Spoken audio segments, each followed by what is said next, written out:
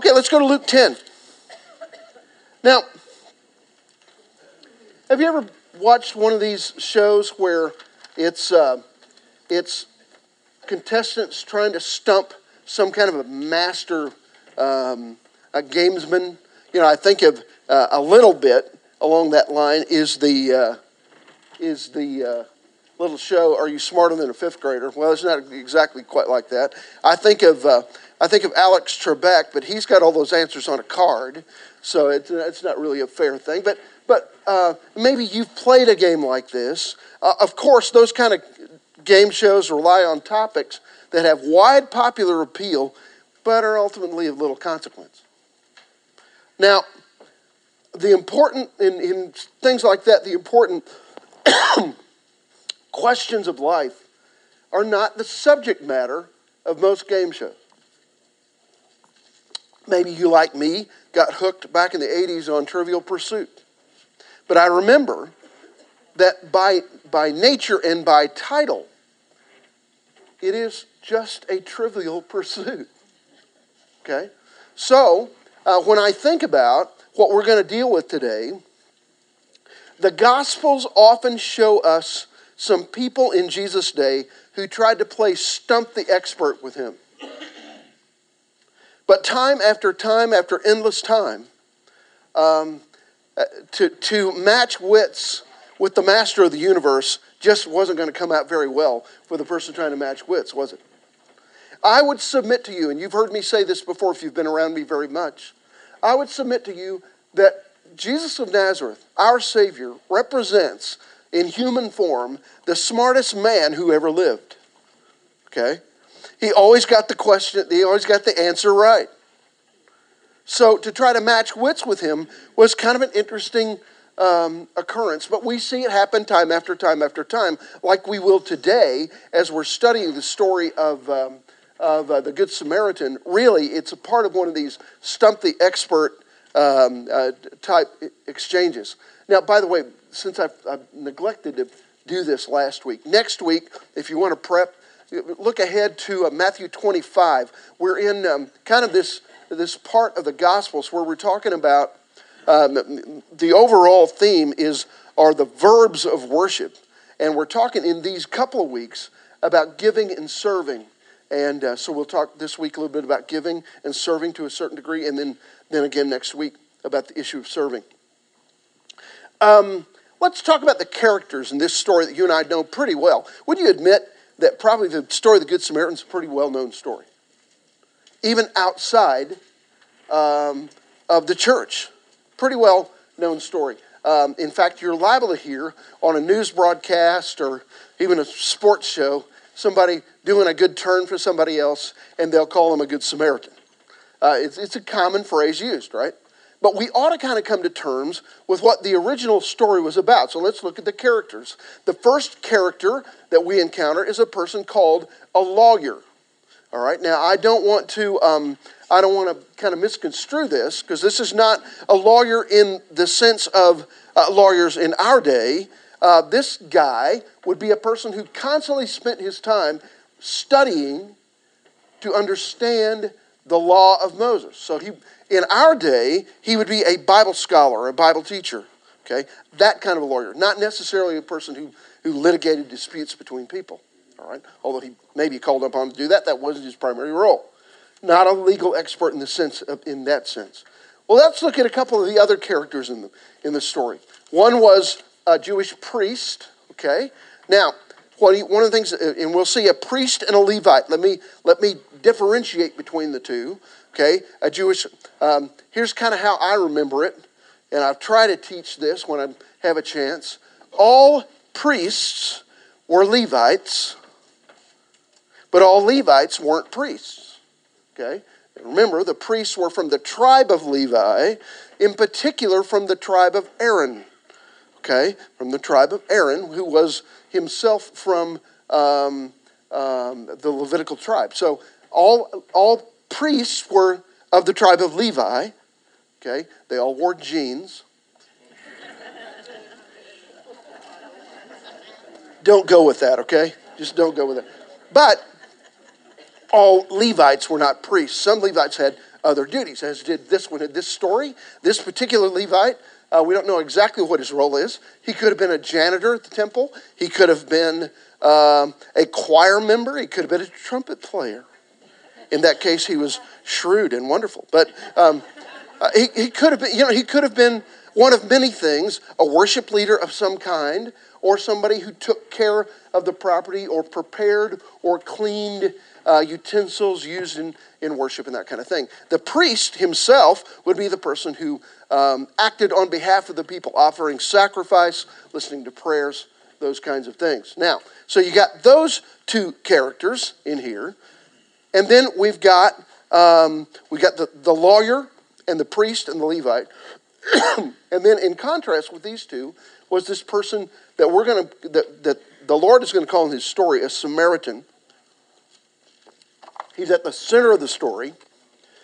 Jews and Samaritans were rivals for the land of Israel and for the claim to be God's people. In 722 BC, Assyria attacked and kind of captured the northern kingdom of Israel and carted a lot of people, some people off, but they brought a lot of other people in and kind of intermingled them in those northern provinces around Palestine. And so you and I know that one of the goals and one of the kind of laws was to keep the race pure, and yet these folks in the northern kingdom intermarried with Assyrians and others that they brought in, that they deported from other places. And so by the time Jesus comes on the scene, we see this constant battle, kind of argument between the Samaritans in the north and the Jews in the south, arguing over where's the best place to worship, where is it? You read about that in John 4, all those kinds of things. There was a constant antagonism after the Jews returned from their exile in 539 BC. Jews had very few dealings with Samaritans, and Jesus' enemies tried to discredit him often by calling him a Samaritan, actually. And now, while I'm thinking about some of this biblical background, I've got a few copies of Terry Fakes emailed me over the week. Terry and Laura are taking a trip to the Holy Land, coming up like the end of May, I think, first part of June. I can't think of anybody better to go to the Holy Land with than Terry Fakes, can you? But there's about 2 more weeks to sign up for this thing, and there are a few spots left. If you're interested, there are some brochures up here. You can grab them. I'll just kind of leave them here, and you can come up there. I asked Terry if I get a finder's fee. He wasn't committal. But I can't imagine anybody better to go to the Holy Land with than the guy that knows every rock over there. I mean, he really does. Now, let's get into the story. Bob, do you mind to read for us? Let's start with Luke 10. And if you'd read kind of the setup where Jesus meets this lawyer, verse 25 through 29.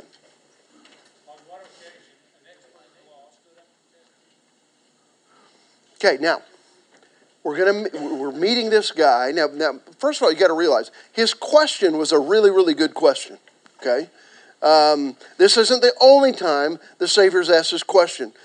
Turn with me just a couple of pages over to chapter 18 and look at 18:18. Here's another one who comes to him and says to Jesus, a ruler, this is sometimes we call him the rich young ruler. A ruler questioned him saying, "Good teacher, what shall I do to inherit eternal life?" That was the buzz question. And it ought to be our question. We ought to be interested in this. Can I be honest with you? We ought to wait. We ought to not wait until the doctor gives us some bad news, or until we lose a loved one, to ask the question of eternal life. Now, in our culture today, there's not a whole lot of discussion about this anymore. But I still think it is there is no more important issue. But this is a test. This is really a lawyer who kind of has in his mind what the answer is, and he's trying to see if Jesus gets the right answer. But honestly, in this test of wits, it's like Don Knotts getting ready to battle with Muhammad Ali. I can hear Andy Griffith saying, "He'll kill you, Barn." Okay? You know? he asked this question. Well, he's really kind of wanting to show Jesus up. And it doesn't really turn out that way, does it? Now, as you look on to verse 26, Jesus does something that he often does. He will answer a question with a question. Do you like it when people do that to you, or do you not like it? It kind of bugs us, doesn't it? But it's a great teaching tool. A student in class asked the teacher what he thinks is a brilliant question, and the teacher, instead of answering the question, says, "Well, what do you think?" Okay? That's kind of what's going on. It's not that the teacher doesn't know the answer. It's just that he wants the student to kind of work it out. So Jesus is trying to draw the lawyer out on this question. He's trying to see, trying to kind of give the lawyer a chance to answer his own question. He wants the lawyer to go on record here. And so he says, basically, what do you think? I love that. I love that. And interestingly, in verse 27, we find out that the lawyer is prepared. He's not stumped by this. In fact, I'm guessing, like a good lawyer in our day, you don't ask a question that you don't already know the answer for. Okay? So I'm guessing he has studied all night preparing for this. He's pored over the Old Testament law, certainly the first five books of the law, and he's all prepared to answer the question that he's going to ask the master teacher, hoping to stump him. And so when Jesus turns the question back on him, he answers actually using a combination, and I put the references there, of Deuteronomy 6:5 and Leviticus 19:18. These are kind of well-known passages in the Scriptures, but he does an interesting thing here.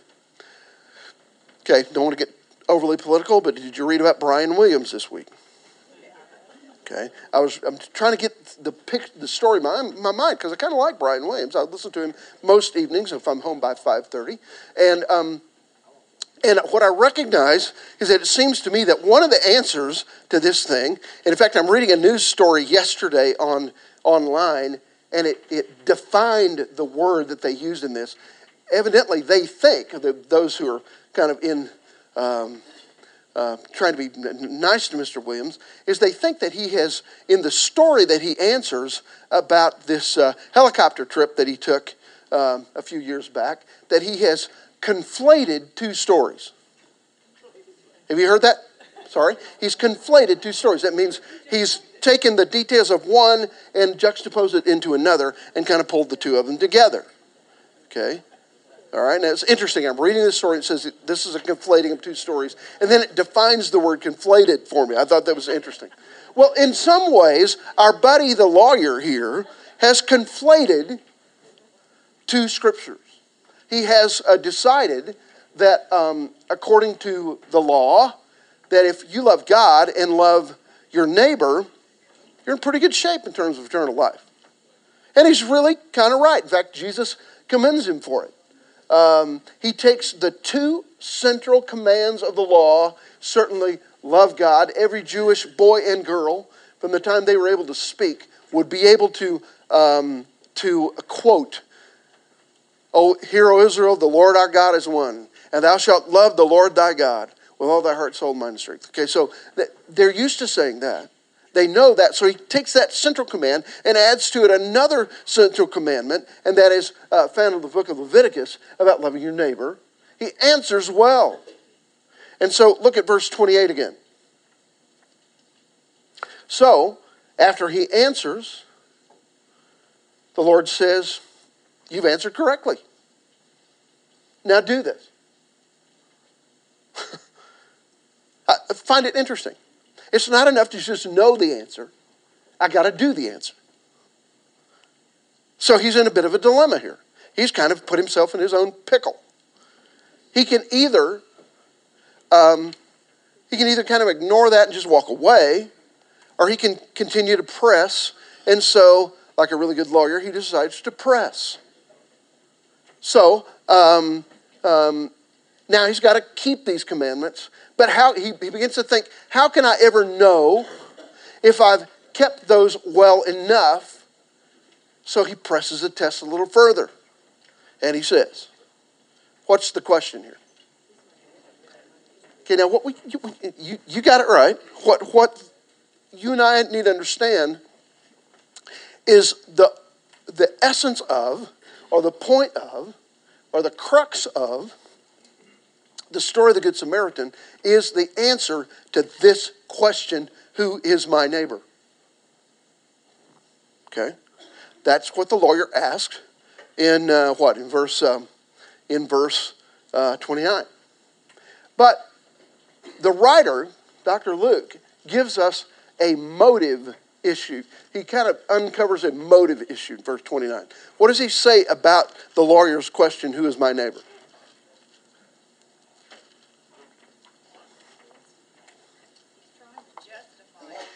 He wants to justify himself.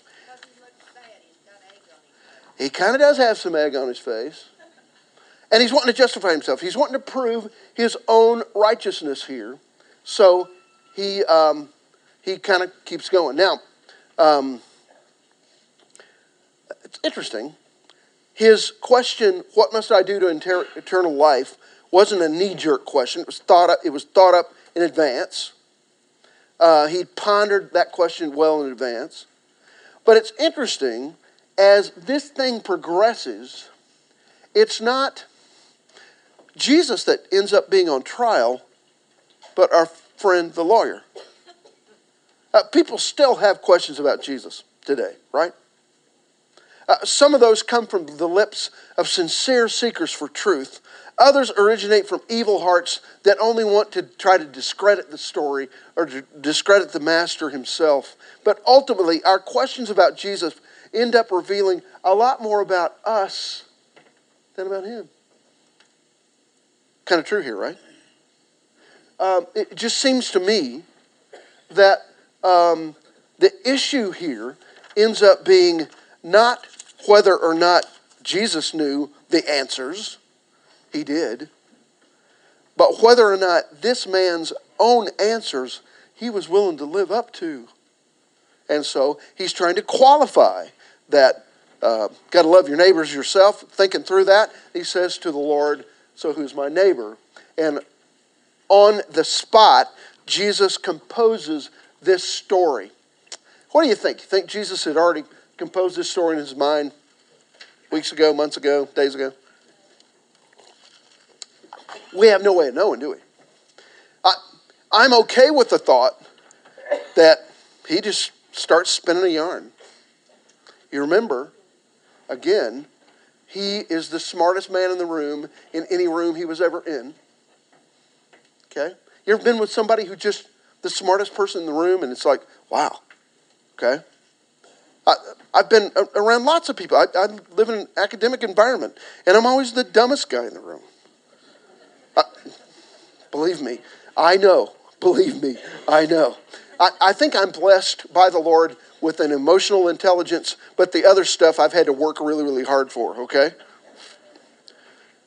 And it's impressive to be with a Saeed Sarani. Okay? Tracy, you know what I'm talking about. Who impresses me with his knowledge. It's impressive to be with a Dr. Cliff Sanders. It's impressive to be with a Dr. John Fozzard, with people who've just, forgotten more than I'll ever know. So he's in this dilemma now, and Jesus then answers his question. I love the answer to his question. He does answer, who's my neighbor? Well, let me put it this way. There was, and he begins to tell the story. Okay, let's read the story. Somebody read 30 down through 37. Steve Blair, would you read it? What a great answer. Now, I want us to deal with a little bit of geography here. I'm not Terry Fakes, but I want us to deal with a little bit of geography here. If you even want to look in the back of your Bible, if you've got maps there, you might notice that if this fella is going from Jerusalem to Jericho, that he's traveling north, kind of northeast, if I catch that right. That doesn't sound like down to me. Sounds like up, Fred. I'm not very smart, but I kind of catch that. All right. If I'm going to school in the morning, I'm going down to my office. If I'm coming back home, I'm coming up back to home because it's north to south, right? Now, but this is not necessarily what's being talked about here. In fact, it seems that one of the things we got to kind of catch here is that the road between Jericho and Jerusalem, and it's a road of about 15 miles or so. So it's a pretty good stretch. Actually, the road from Jericho to Jerusalem goes up quite a distance. In fact, 3,000 feet or so in that amount. So it's a couple hundred feet per mile that it goes up. It's kind of filled with switchbacks and curvy and kind of dangerous. So it's going to be important to our discussion here, I think, today, to understand that if I'm going down from Jerusalem to Jericho, what that's talking about is literally I'm walking down a road that is slanted downward. Okay, it's downhill.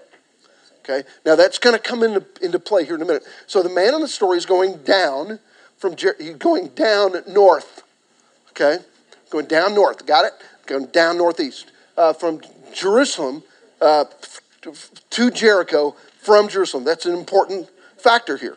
Okay, now evidently on the road that as Jesus is telling the story, the robbers in the story take advantage of kind of how snaky this road is and the many hiding places, and they ambush this traveler.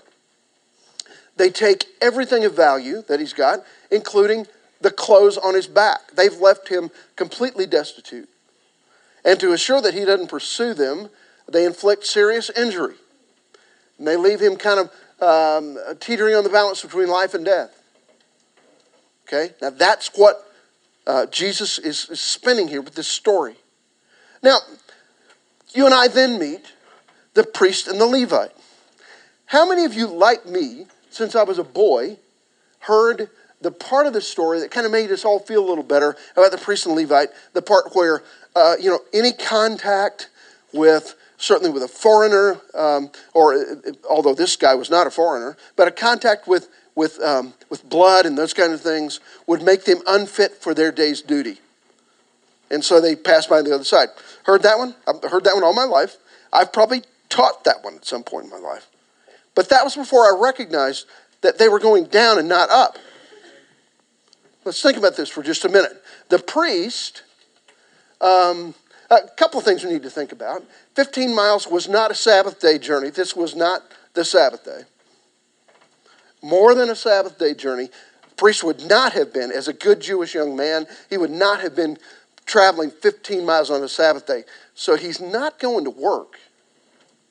And in fact, if you catch it, he's going down the road, which means he's going to Jericho from Jerusalem. Guys, it's his day off.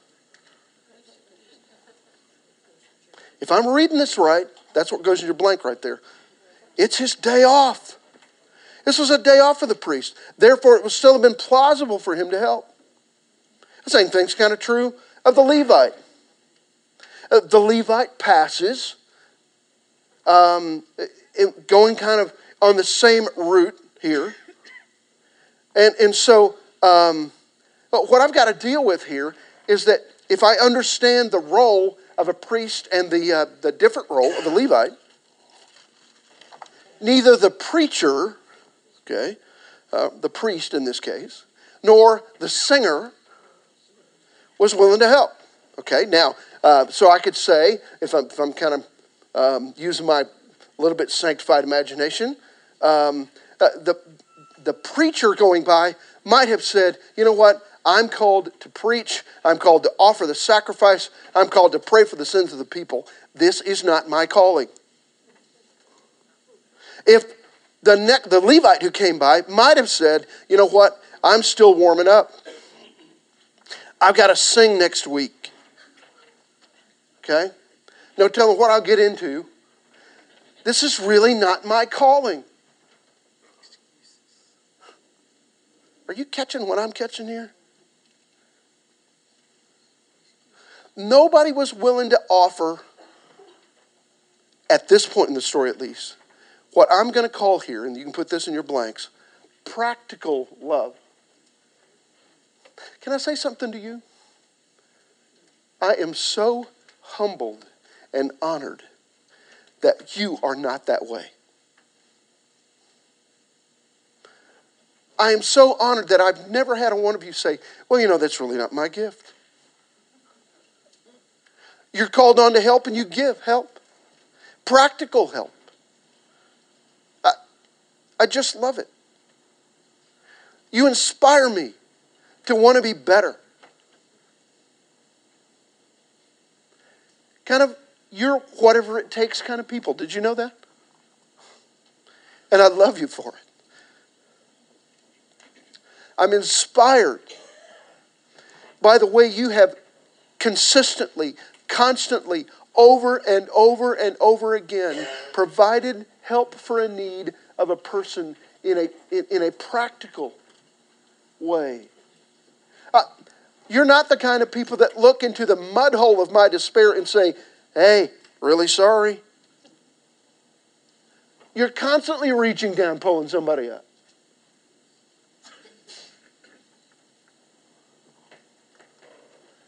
But the preacher said, I'm really called to preach. And the singer said, I'll sing a song to you. By the way, he didn't even offer that. No practical love was offered. Now, the man in the story, we've got to understand, is probably Jewish. There's no reason to think he's not Jewish. Okay?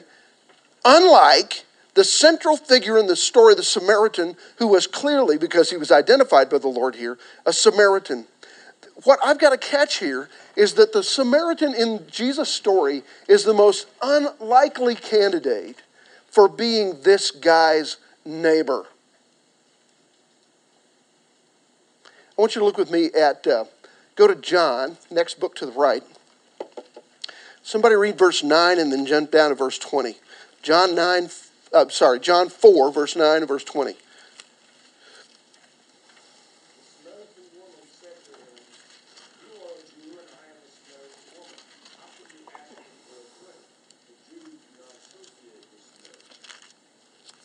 Okay, jump down to verse 20, John. Our fathers worshipped on this mountain, but you Jews claim that the place where we must worship is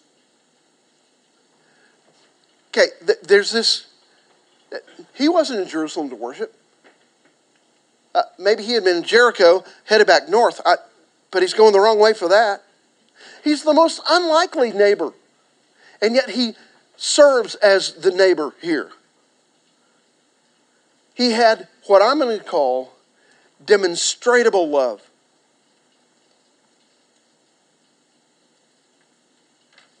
Which the priest and the Levite do not. In fact, if you were looking and didn't know of any of the heritage or the nationality of the three men in the story, and you were to say which one of these believes in God, you would choose the Samaritan, not the other two, wouldn't you?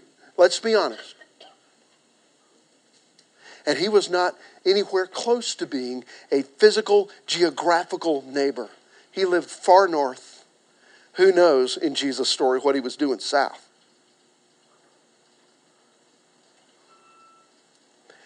So this man offers two precious commodities. He offers his time. Is yours precious like mine is? He offered some time, and he offered of his resources. He offered kind of some home remedies here. You can read about those in James 5:14. Oil.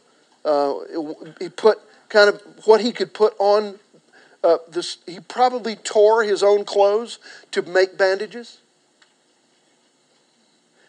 But there's more. In verse 35, he also offers cash.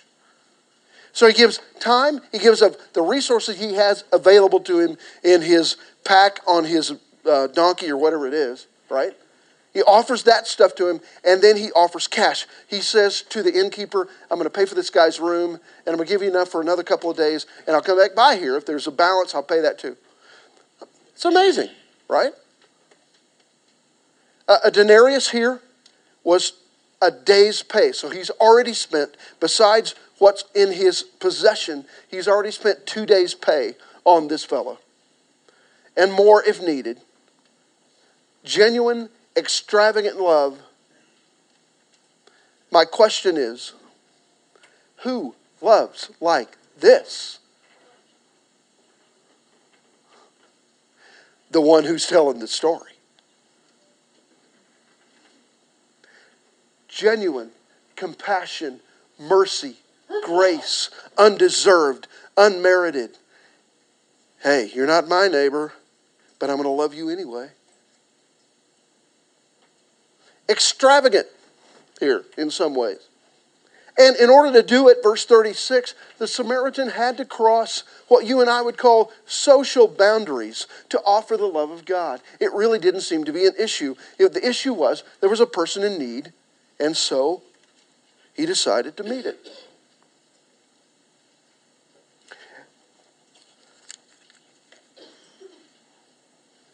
Honestly,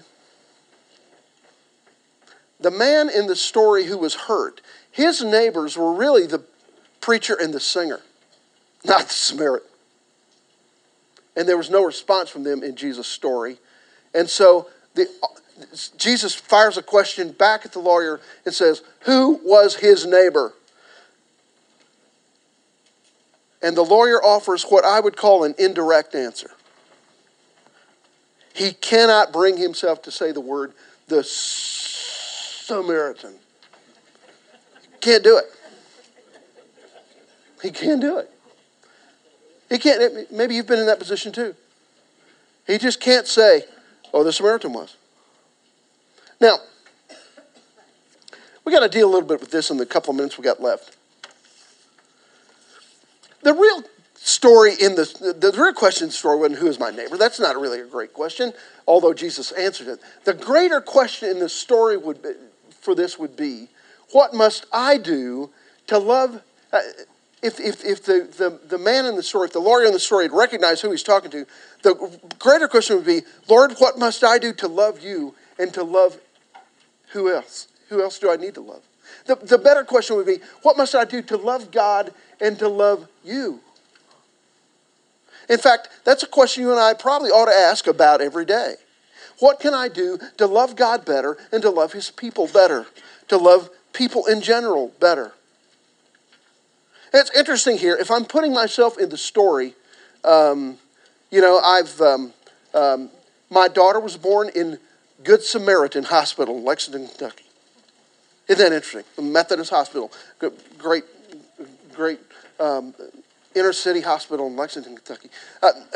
Maybe if you're an RVer, you belong to the Good Sam Club. And so you've kind of got this all figured out. And you think, you and I, in this story, are the Good Samaritan. Interestingly,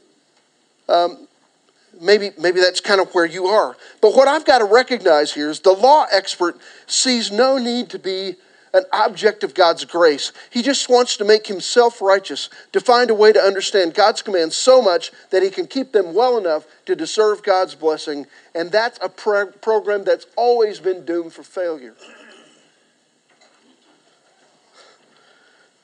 What I recognize about me,